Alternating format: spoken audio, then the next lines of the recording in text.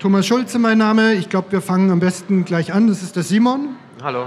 Darf ich mich hinsetzen? Ich glaube, wir setzen uns jetzt einfach hin. Ich muss bloß aufpassen, dass ich nicht auf dem Computer sitze.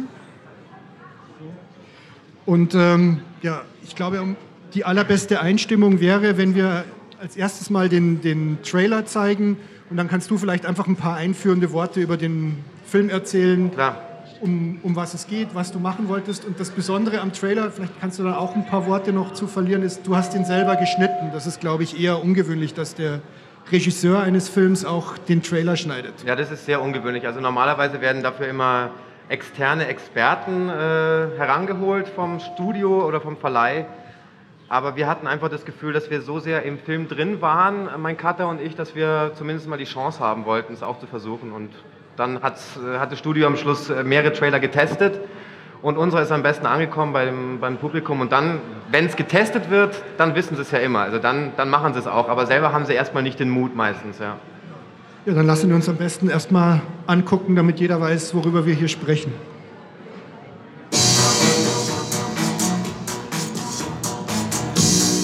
Manche Männer suchen verzweifelt nach der Frau ihres Lebens. Andere haben zu viele davon. Manch einer hat die große Liebe bereits gefunden. Ein anderer hat sie gerade verloren. Schlusspfiff. Verstehst du? Und dann gibt es auch noch Typen, die checken einfach gar nichts. Aber, und du bist wirklich ganz sicher, dass das Kind von mir ist? Oh, du bist echt das Letzte.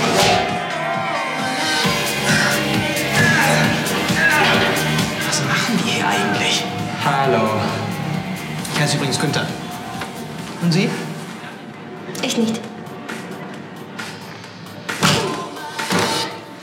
Tommy ist verliebt. Warum? Kämpfen, Tommy! Kämpfen! Ich kann doch nicht kämpfen! Du musst jetzt kämpfen, kämpfen, kämpfen! Ich will aber nicht, dass du kämpfst. Jetzt könnt ihr beide auch vor die Tür gehen und ausmachen wie Männer! Kann ja wohl nicht wahr sein.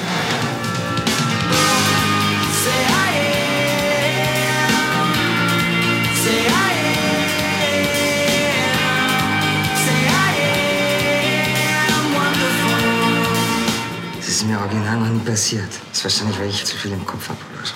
Das kann jedem mal passieren. Alles, was ich weiß, ist, dass ich dich liebe. Warum bist du überhaupt so eifersüchtig? Du interessierst dich doch gar nicht für mich. Was so Quatsch, natürlich interessiere ich mich für dich. Wann habe ich Geburtstag? Also, das finde ich jetzt fies, ey.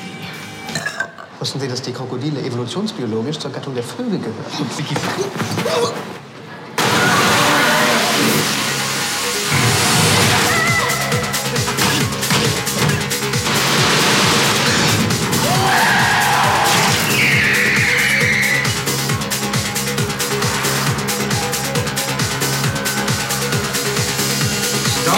Hallo!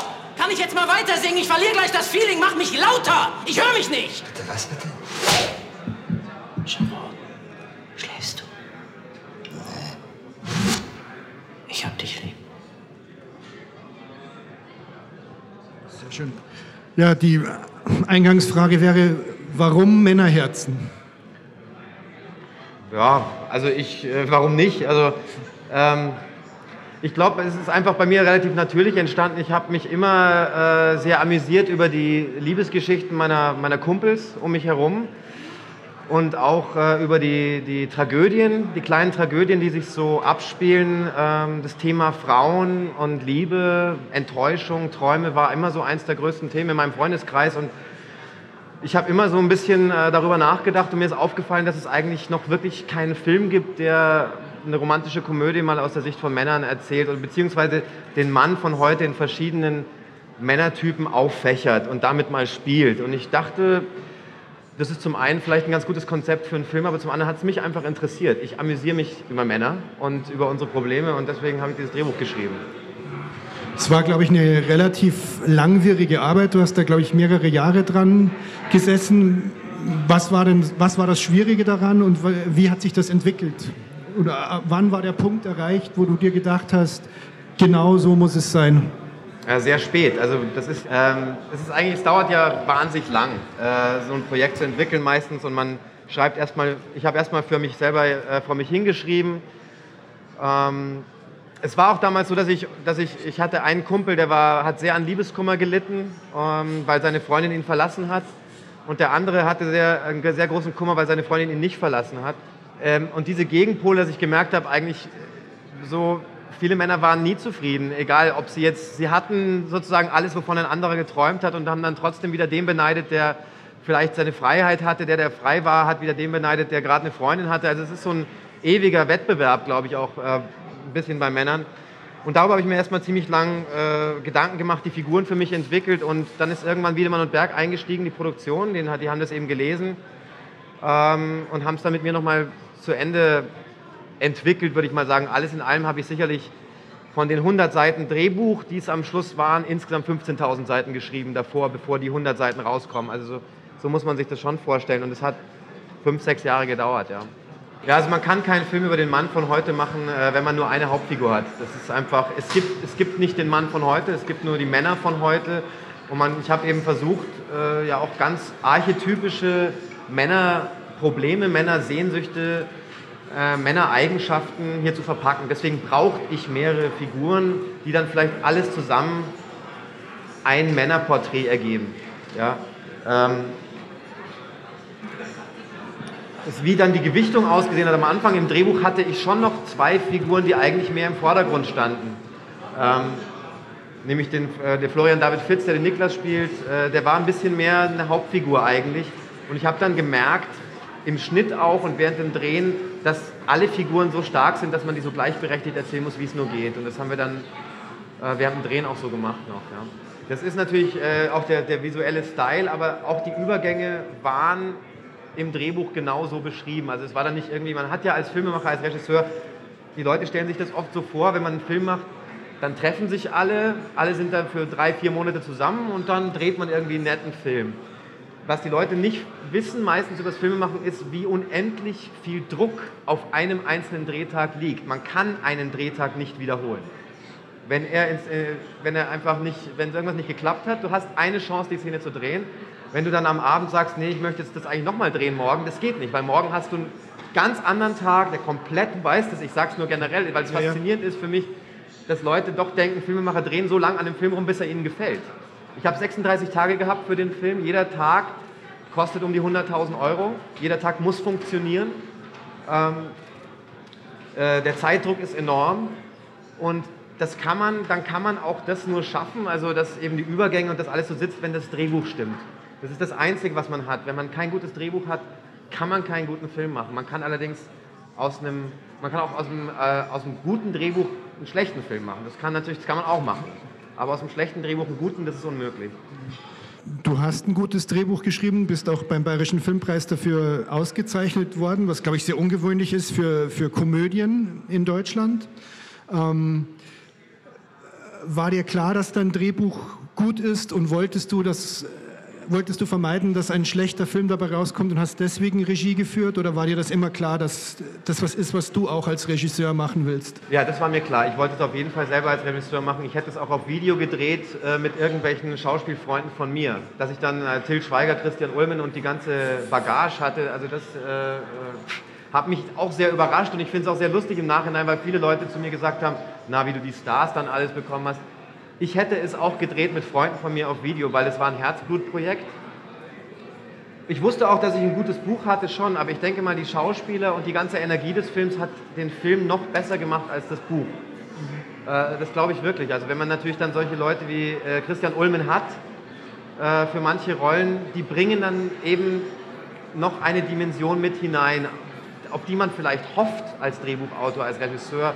Man kann auch mithelfen, sie zu erzeugen, aber letztlich das Casting war hier entscheidend. Also wir hatten einfach das Glück, wirklich die bestmöglichen Schauspieler zu bekommen für die jeweilige Rolle. Und da ging es auch nicht nur um Namen, sondern wir haben ja auch neben den großen Namen, die wir bekommen haben, unbekannte Schauspieler genommen. Maxim Mehmet ist nicht ein bekannter Schauspieler und ist, glaube ich, in dem Film ein großer Gewinner.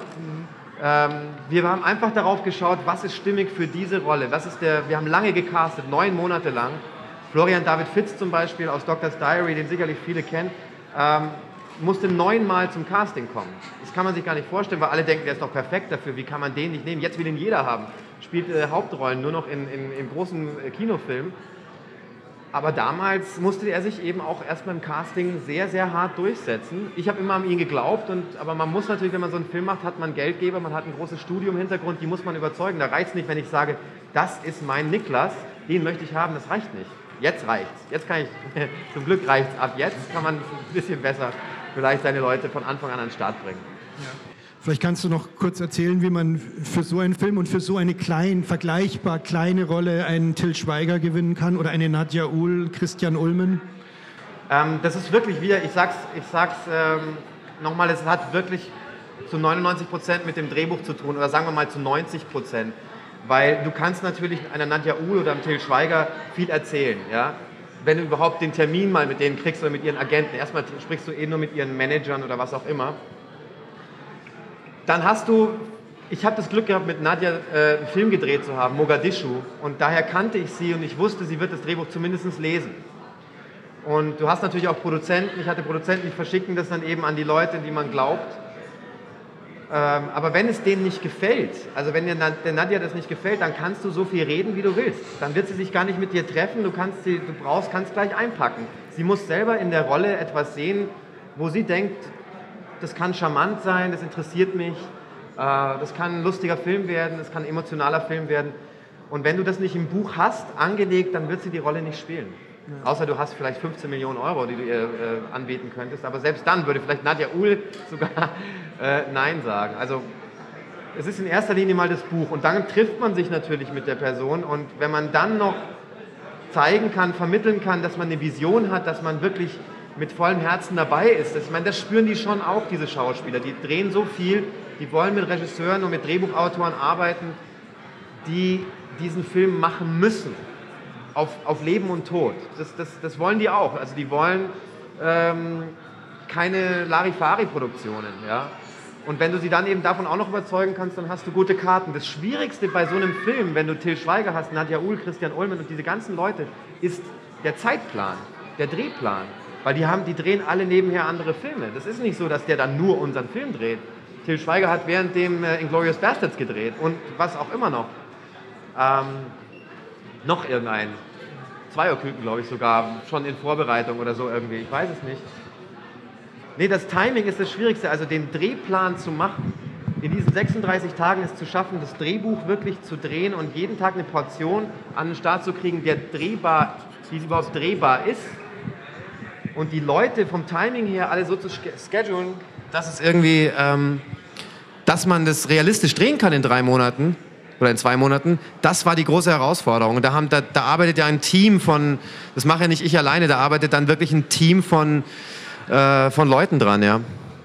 Okay, jetzt hast du dich ein paar Jahre mit dem Drehbuch rumgeschlagen, ein paar Monate mit der Vorbereitung, jetzt beginnt der Dreh, erste Klappe. Ich meine, es verdichtet sich ja alles auf diesen einen Moment. Gab es beim Dreh oder während des Drehs einen Moment, wo du wusstest, ja, es funktioniert, ja, das wird prima? Eigentlich gleich vom ersten Tag. Also das ist so, über diesem Film hat wirklich so ein Schutzengel geschwebt, das hat man gespürt. Ich war natürlich wahnsinnig nervös oder man kann auch sagen aufgeheizt einfach. Ich war wahnsinnig motiviert und das hat sich von Anfang an aufs Team übertragen. Die haben das gemerkt, da ist jemand, der will diesen Film erzählen, der gibt sein Bestes. Der ist morgens schon so unter Strom. Und das respektiert ein Team. Und du hast gesehen, dass das ganze Filmteam auch mit Liebe dabei war. Und der erste Drehtag hat wunderbar funktioniert, obwohl wir Schwierigkeiten hatten. Es hat geregnet in Strömen. Uns ist der Trailer ausgefallen, auf dem ein Auto platziert werden sollte. Also wir hatten Probleme und trotzdem haben wir alles in den Kasten bekommen. Und jeder Drehtag ist irgendwo auch immer ein Katastrophentag. Es gibt keinen Drehtag, der mal so easy abläuft. Jedenfalls nicht für einen Regisseur, jedenfalls nicht für mich. Man hat immer das Gefühl, ich werde vielleicht in den nächsten 5 Minuten verrückt werden. Also das Gefühl hat man immer, dass vielleicht irgendwie eine Sicherung bald durchbrennt, weil es einfach zu viel ist. Aber irgendwie hat man trotzdem, bei dem Film hatten wir immer das Gefühl, wir kriegen das hin. Wir kriegen das immer hin und es hatte einen guten Strom, einen guten Flow. Und wir haben dann am Schluss noch einen Tag nachgedreht, wo wir gemerkt haben, wir wollen am Schluss noch das Ende, am Ende eine Szene hinzufügen. Aber sonst, anders wie bei meinem ersten Film, mein erster Film 100 Pro, da war ich auch noch sehr jung.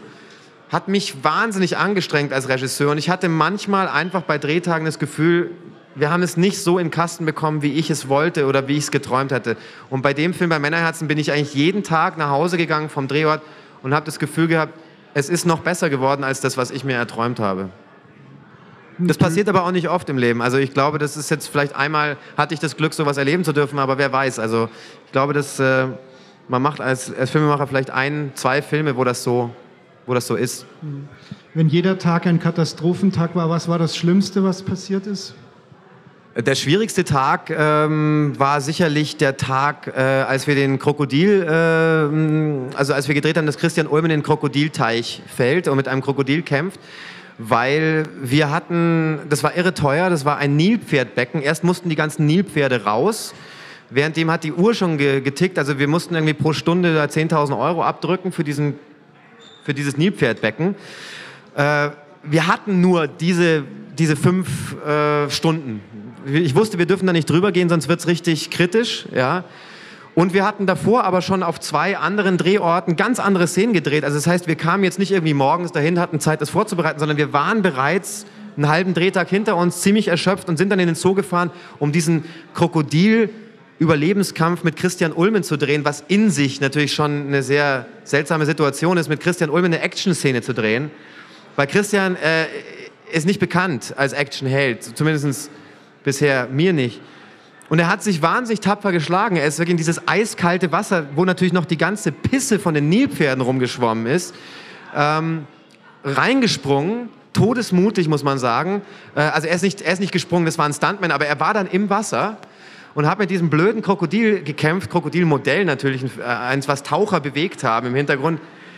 Wahnsinnig anstrengend, mit so einem Krokodilmodell im Wasser zu kämpfen. Gleichzeitig sind da auch immer so riesige Fische rumgeschwommen, die konnten wir ja nicht raustun. Also ich meine, fragt das mal im Schauspiel, spring mal da rein, da ist ein bisschen, kann auch sein, dass noch ein Nilpferd irgendwo hinten rumschwimmt, sorry, vielleicht. Also, das war eine große Leistung von Christian Ulmen, da haben wir ihm viel zu verdanken gehabt, dass er einfach, weil wir wussten, es muss einmal klappen, er konnte nicht wieder, das können nicht die Haare wieder geföhnt werden, nicht die nasse Kleidung raus, wir können den Stunt nicht nochmal drehen, das sind alles so Sachen, die kosten dann teilweise Zehntausende von Euro, wenn das einfach nicht klappt und da waren wir alle extrem aufgeheizt und da sind auch, ja, das ganze Team war hochkonzentriert, es gab viel Brüllerei, Rumschreierei, aber das gibt's eben auch in so einer Hektik, weil es ist eine Hektik, es ist ein Chaos, aber aus dem Chaos entsteht dann eben, wenn jeder weiß, was er tut, doch eine Szene, die man drehen konnte und schneiden konnte. Darum geht's ja immer. Hat man das Material, um die Szene zu schneiden? Darum geht's. Das muss man immer im Kopf haben. Kann ich die Szene schneiden? Und das war sicherlich der schwerste Drehtag, ja. Viel graue Theorie. Ich glaube, wir schauen uns jetzt einfach mal 1, 2 Clips an und ich meine, dass da auch die Krokodilszene dabei ist. Kann das sein? Ich weiß es nicht. Wir gucken mal. Also einfach mal 2 Szenen und dann können wir noch ein bisschen mehr drüber reden. Gestern hat sie eine halbe Stunde mit mir telefoniert. Das ist ein gutes Zeichen. Mhm. Am Wochenende gehen wir zusammen in den Park, beobachten Leute. Schön. Klasses Wetter, habe ich doch gesagt. Und bei dir, wie ist denn das? Hast du auch eine Beziehung mit einer Frau? Mit einer Frau? Mal hier, mal da. Aber du bist nicht verheiratet, oder? Nein. Verliebt? Alter, ey. War die Szene wirklich so geskriptet, weil sie die Szene ist teilweise improvisiert. Das ist die einzige Szene in dem ganzen Film, die improvisiert ist. Und das kam so zustande, dass ich hatte Szenen zwischen den beiden im Dampfbad, aber wir haben während den Drehen gemerkt, dass das so eine geile Kombination ist, einfach. Ja? Ich habe mir jetzt schon gedacht, also Christian Ulmen neben Til Schweiger, das ist für mich persönlich einfach eine der geilsten Schauspielerkombinationen im Dampfbad, die ich mir vorstellen kann und auch ungewöhnlich für einen deutschen Film, weil beide eigentlich für ganz unterschiedliche Genres auch stehen oder Ansätze für Film. Christian definitiv mehr für Arthouse oder auch absurderen Humor und Till natürlich Kommerz, ja, muss man sagen, Kommerzkönig. Und deswegen fand ich, hat es eine Spannung gehabt. Und während dem Drehen haben wir einfach gemerkt, das ist geil mit den beiden. Die verstehen sich, worüber können die beiden noch reden? ja, was ist es? Und da haben wir diese Szene dann eigentlich relativ schnell improvisiert und die waren beide großartig. Man muss auch mal sagen, dass Til Schweiger wirklich außergewöhnlich gut ist. Er hat ja immer so ein bisschen, die sagen immer, Til Schweiger spielt sich selbst. Also so entspannt zu improvisieren mit Christian Ulmen hier und so authentisch in der Rolle zu bleiben, fand ich sehr, sehr stark. Für mich sieht das aus wie eine Szene, die sehr schwierig war, weil ihr habt euch bestimmt weggeschmissen vor Lachen. Das war oftmals ein Problem, aber das war noch mehr ein Problem mit dem Schlagersänger, mit Bruce Berger. Da musste das Team teilweise mussten wir Leute aus dem Raum bringen, weil es zu laut wurde. Aber die Sache ist, währenddem das gedreht wird, ist man ja so, auch das meiste Team, 80% haben ja irgendeine Aufgabe, wenn man da denkt, was die alles machen müssen, verfolgen, das Kostüm, Continuity, die schauen ja alle ganz anders hin, die schauen so spezifisch dahin. Und du selbst als Regisseur schaust auch mit so einer Hochkonzentration dahin, eigentlich wie bei einer OP oder so, ja, ob alles richtig läuft, ja, weil du hast ja auch nicht ewig, das muss jetzt klappen, dass man nicht lacht, sondern sich insgeheim freut, wenn man das Gefühl hat, es klappt. Aber so richtig laut lachen, dazu ist man, glaube ich, zu konzentriert und vielleicht zu nervös auch. Und so frage ich dich, Niklas Michalke, willst du Laura Sandner, ein liebender und treuer Ehemann sein, bis dass der Tod euch scheide? Bist du wirklich bereit, dein Leben lang deine gesamte sexuelle Energie auf eine einzige Vagina zu beschränken? Auf das immer gleiche Paar Brüste? Wobei immer gleich sehr optimistisch ausgedrückt ist, Niklas. Wir alle wissen, was die Schwerkraft anrichten kann. Antworte dem Pfarrer nicht. Wirst du einer von diesen Jammerlappen werden, die mit 40 die totale Krise kriegen und versuchen, ihre Jugend nachzuholen? Was für ein Mann bist du? Was für ein Mann bist du?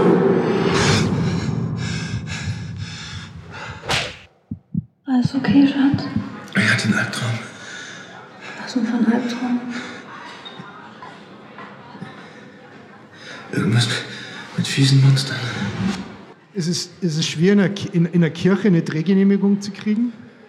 Da mussten wir ein bisschen tricksen. Also wir haben dem natürlich nicht dem Pfarrer die Drehbuchseiten gezeigt, wo dann wirklich original über die Frage nach sexuelle bla bla bla. Das haben wir ihm so nicht gezeigt, er hat es einmal gelesen und er hat dann gesagt, so geht es nicht. So lässt er uns dann nicht drehen. Also wir müssen das ändern. Aber ist natürlich klar, dass Filmemacher sind Gauner.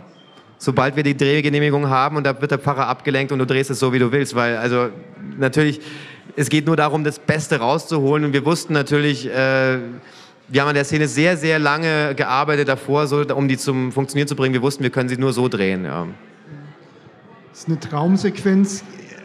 Wie dreht man eine Traumsequenz anders? Wie geht man daran? Man muss ja das immer so ein bisschen, das muss ja dann so eine überhöhte Realität darstellen. Ja, aber eben auch nicht zu sehr. Ich wollte bei der Traumsequenz ja auf gar keinen Fall zu früh verraten, dass es ein Traum ist. Es ist im Film ja auch dramaturgisch so eingesetzt, dass die Hochzeit angekündigt wird und man eigentlich im Film das Gefühl hat, okay, der Schnitt kommt jetzt direkt in die Hochzeit hinein.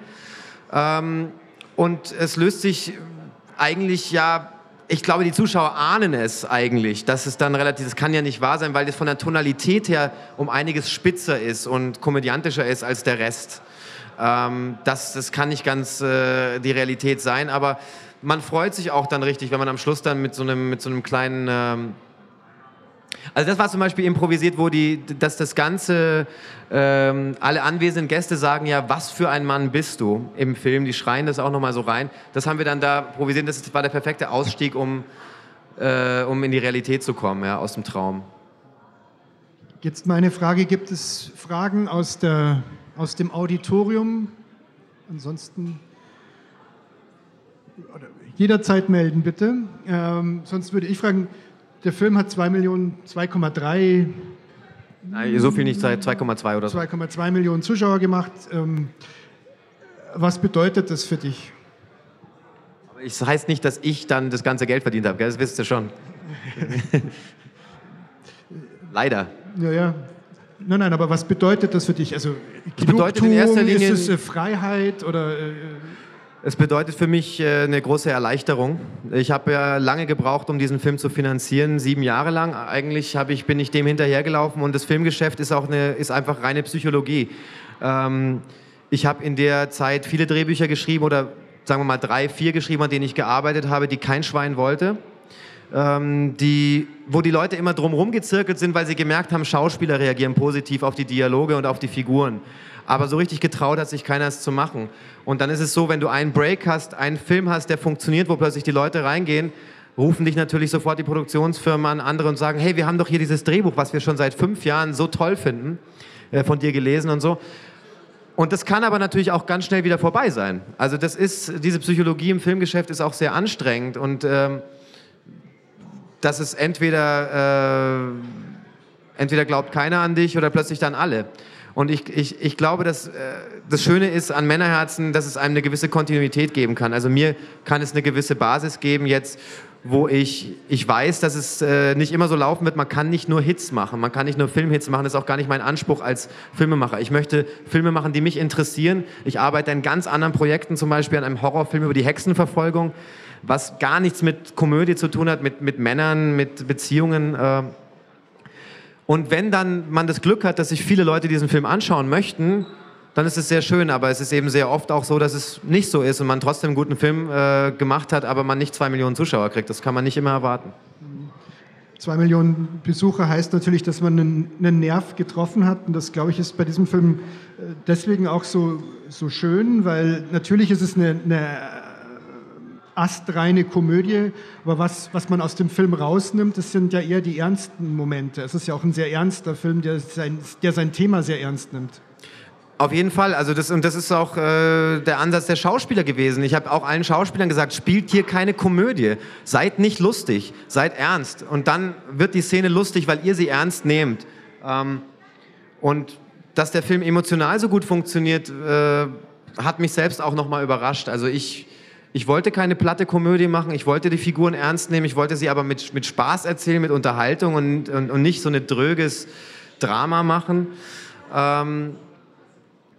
Aber dass es dann am Schluss für Männer und Frauen auch gleichermaßen emotional und unterhaltsam war, das kann man auch nicht wirklich planen. Das, wie gesagt, da muss viel zusammenkommen und da hatten wir auch das Glück vielleicht einfach auf unserer Seite in diesem Film.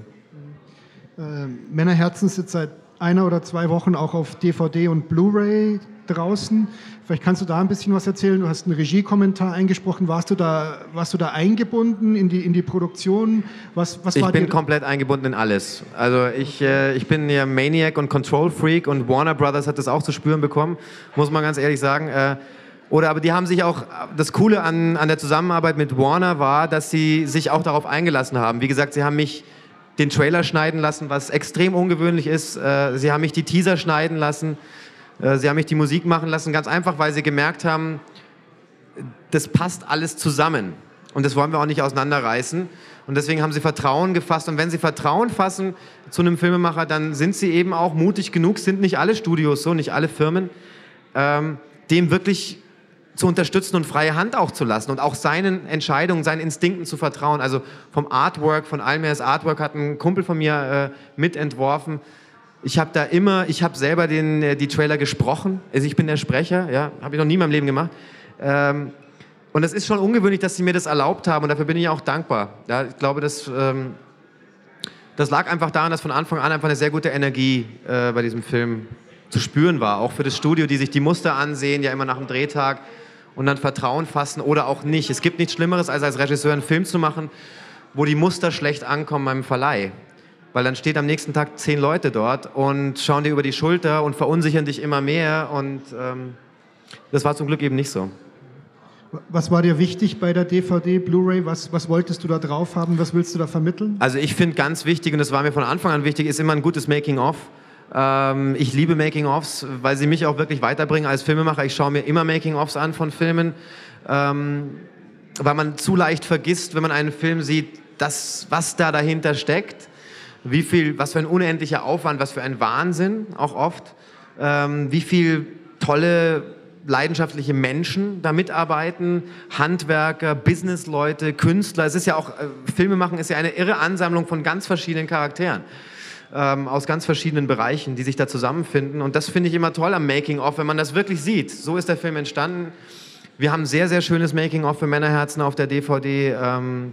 Dann haben wir ein Bruce Bergers Spezial über den Schlagersänger Bruce Berger mit Justus von Donani, ganz einfach, weil die Figur so gut ankam. Wir hatten, glaube ich, nach einer Woche, nachdem der Film draußen war, 500.000 Klicks auf YouTube von seinem Video und haben gemerkt, okay, schade, dass mittlerweile dass man das nicht irgendwie legal verkaufen kann, sondern dass mittlerweile alles nur noch so frei im Netz war, habe ich mir zumindest gedacht, weil das war schon irre, die Resonanz darauf.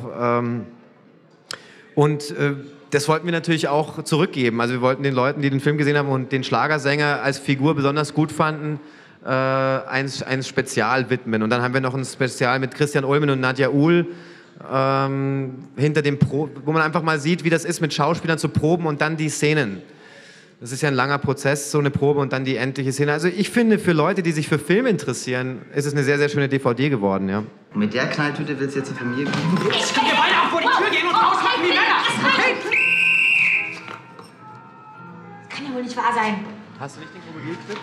Mann, der hat mich provoziert, ey. Von Anfang an hat er mich provoziert. Okay, ich glaube, die zwei Leute mal vor die Tür gehen. Geht's noch?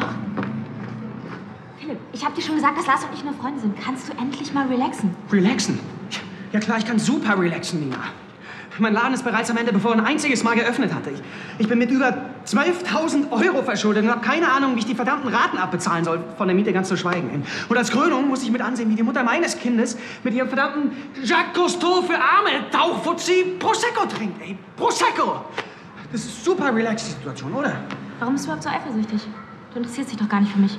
Was für Quatsch, natürlich interessiere ich mich für dich. Wie kommst du denn da drauf? Wann habe ich Geburtstag? Also, das finde ich jetzt fies, ey. Du bist Steinbock, insofern Dezember? Ich bin Stier. Wusste ich doch, irgendwas mit Hörnern. Heute, Philipp, ich habe heute Geburtstag. Das tut mir nicht. Das tut mir leid. Und dann auch noch der 25. Das ist ja ein ganz besonderes. Ja, 24, Philipp, ich bin 24. Lars fliegt morgen zurück nach Australien. Er wollte mir einfach nur gratulieren und sich verabschieden. Also wenn du entschuldigst, trinke ich jetzt meinen Sekt aus. Alkoholfrei übrigens. Ein gutes Beispiel für die Balance zwischen Komödie und ja, das ist ein gutes Beispiel generell für eine Menge Sachen, finde ich, weil die Szene war wirklich eine Szene, die haben wir im Casting tausende Mal machen lassen von verschiedenen Schauspielern, diese Szene, weil sie war eine Schlüsselszene für beide Figuren. Beide mussten es, man sieht hier, ob ein Schauspieler Komödie spielen kann und trotzdem realistisch bleiben kann und trotzdem einen ehrlichen Kern, einen emotionalen Kern einer Szene darstellen kann. Und wir wussten auch, die Szene ist extrem gut geschrieben. Sie war sehr knapp geschrieben, sie war sehr auf den Punkt geschrieben. Und es war eigentlich dann nur noch schwierig, nachdem wir das auch mit Maxim und mit Jana so oft machen mussten, im Casting, dass beim Set, beim Filmdreh, an dem Tag, dass das eben auch noch mal so gut und frisch rüberkommt. Und da war ich sehr glücklich, dass es dann geklappt hat. Es ist generell sicherlich ein gutes Beispiel für den Film, weil es immer ich wollte eben keinen Film machen, der zu sehr überhöht ist und in einer Welt spielt, die es nicht wirklich gibt. Es gibt auch sehr schöne Komödien, die so sind. Für mich funktioniert aber ein Film, eine Komödie dann besser, wenn ich die Figuren ernst nehmen kann und glauben kann.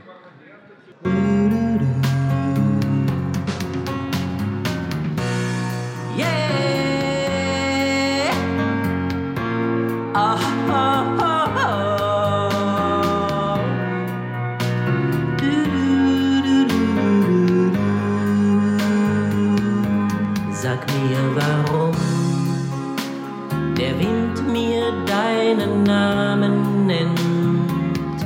Sag mir, warum die Liebe keine Grenzen kennt. Sag mir, warum Sonne brennt. Sag mir, warum man Herzen trennt. Sag mir, warum musste ich... So, Bruce, kann das sein, dass du ein bisschen am Text rumgeschraubt hast? Bitte, Jerome, keine Diskussionen jetzt. Sag mir, warum die Sonne brennt, das ist doch total wärmer, Loco. Total. Da kann ich doch meinen Namen nicht drunter schreiben. Hallo! Kann ich jetzt mal weiter singen? Ich verliere gleich das Feeling. Mach mich lauter! Ich höre mich nicht! Bruce, du bist voll aufgedreht. Wenn ich dich lauter mache, dann kriege ich die Rückkopplung von deinen Kopfhörern auf meinem Mikro. Sind wir jetzt zum Rumquatschen hier, oder was? Come on, people, I need music. Ja, also Bruce ist Da gibt es ja dann noch die große Hymne, das Video. Ich weiß nicht, ob du das auch da hast, sonst könnte man das auch noch mal zeigen, vielleicht nicht. Aber Bruce Berger und Till zusammen, diese Kombination ist eben bei den Leuten, die den Film gesehen haben, sehr, sehr gut angekommen. Und deswegen haben wir auch noch mal dieses Special auch auf der DVD über Bruce dann positioniert. Waren wahre Schlagersänger das Vorbild für Bruce Berger oder ist das? Nein, ich finde Schlagersänger nur einfach immer schon, ich fand sie immer auf eine sehr kranke Weise faszinierend und komisch. Und ich habe selber sehr gerne Schlager gesungen, so ein bisschen verarschend für meine Kumpels. Auf Hochzeiten von meinen Freunden bin ich aufgetreten als schlechter Schlagersänger mit sehr dämlichen Texten, aber gleichzeitig habe ich eben auch eine Liebe für diese komische Show und diese deutsche, sehr, sehr deutsche Szene. Es gibt sowas wie Schlagersänger, das gibt es ja auch wirklich nur in Deutschland, Österreich vielleicht noch. In anderen Ländern es gibt es so ähnlich, aber so wie wir das haben, diese Art von sehr, sehr schlechter Musik, schlechte Texte und überragendem Erfolg, die verdienen ja auch richtig viel Geld. Das fand ich auch sehr faszinierend, dass die Schlagerszene wirklich die letzte Szene ist, wo wirklich Geld gemacht wird mit Plattenverkäufen, weil die Leute laden sich das nicht runter, sondern die gehen in den Laden und kaufen sich das. Und Bruce Berger ist für mich eben auch keine negative Figur, sondern eine Huldigung eigentlich an diese Szene, eine sehr rührende Figur, weil er im Gegensatz zu vielen anderen Schlagersängern wirklich mit Leidenschaft und Herz dabei ist und das nicht nur vorspielt, sondern er will wirklich die Welt retten, auch mit seiner Hymne, die er dann nachher spielt. Und das ist eigentlich, finde ich, eine sehr positive Schlagerfigur. Ja, was auch toll ist bei dem Film, ist, dass so Figuren, die man am Anfang, wo man den Eindruck bekommen könnte, das sind so Abziehbilder, das sind so Figuren, über die man leicht und locker lachen kann. Du nimmst niemandem seine Würde und offensichtlich liebst du alle Figuren gleich in dem Film. Ja, auf jeden Fall. Also ich würde ja nicht mich hinsetzen und ewig lang an einem Drehbuch schreiben, wenn ich nicht wirklich ein großes Interesse und eine Liebe zu jeder einzelnen Figur habe. Und seine Figur, es gibt nichts Schlimmeres, als in der Komödie seine eigenen Figuren zu verraten und sie nur noch als Klamauk liefern. Ich meine, es gibt Filme, wenn ich jetzt die Nackte Kanone anschaue, dann lache ich mich tot. Ich liebe so auch solche Filme, wo natürlich man nicht sagen kann, dass jeder Charakter ernst und würdevoll erzählt ist. Aber in so einer Komödie, wo du eben doch mit der Realität spielst und auch mit Geschichten spielst, die die Zuschauer kennen, die sie auch vielleicht wiedererkennen aus ihrem eigenen Leben, Situationen, da darfst du deine Figuren nicht dann nur noch als Gag-Lieferanten missbrauchen, sondern du musst sie immer ernst nehmen, sonst wird der Zuschauer das spüren und dir übel nehmen. Also ich glaube, wir kommen jetzt dann langsam auch zum Ende, weil wir sind schon ein Weilchen. Meine letzte Frage an dich wäre, was hast du aus Männerherzen gelernt? Für mich selber privat leider wenig. Ich bin selbst noch mehr verwirrt als vorher, was die Möglichkeiten des Mannes heutzutage angeht. Filme machen ist ja auch immer ein bisschen Therapie, also ist ganz interessant für mich. Ich frage mich, warum habe ich den Film gemacht? Warum hat mich das so interessiert? 5 Männer, die alle verschiedene Zukunftsvisionen haben und so. Also für mich persönlich war es sicherlich auch ein bisschen Therapie, wobei ich jetzt noch nicht genau weiß, ob die jetzt schon abgeschlossen ist. Und ich habe natürlich Filme machen weiterhin gelernt. Man kann ja Filme machen so schwer üben, weil man kriegt so selten die Chance als Regisseur wirklich einen Film zu machen. Und wenn es dann da ist und da kommen die 7 Lastwagen an und 60 Leute stehen um dich rum, dann musst du es einfach bringen. Und das kann man so schwer üben, eben nur dann, wenn man die Chance hat, einen Film zu machen. Und ich habe sehr viel gelernt als Regisseur einfach bei diesem Film, das mit Sicherheit. Technisch, handwerklich, menschlich, psychologisch, in jedem Bereich, was Filmemachen betrifft. Prima, vielen Dank, Simon. Herzlichen Dank Dankeschön. für die Aufmerksamkeit. Danke, tschüss.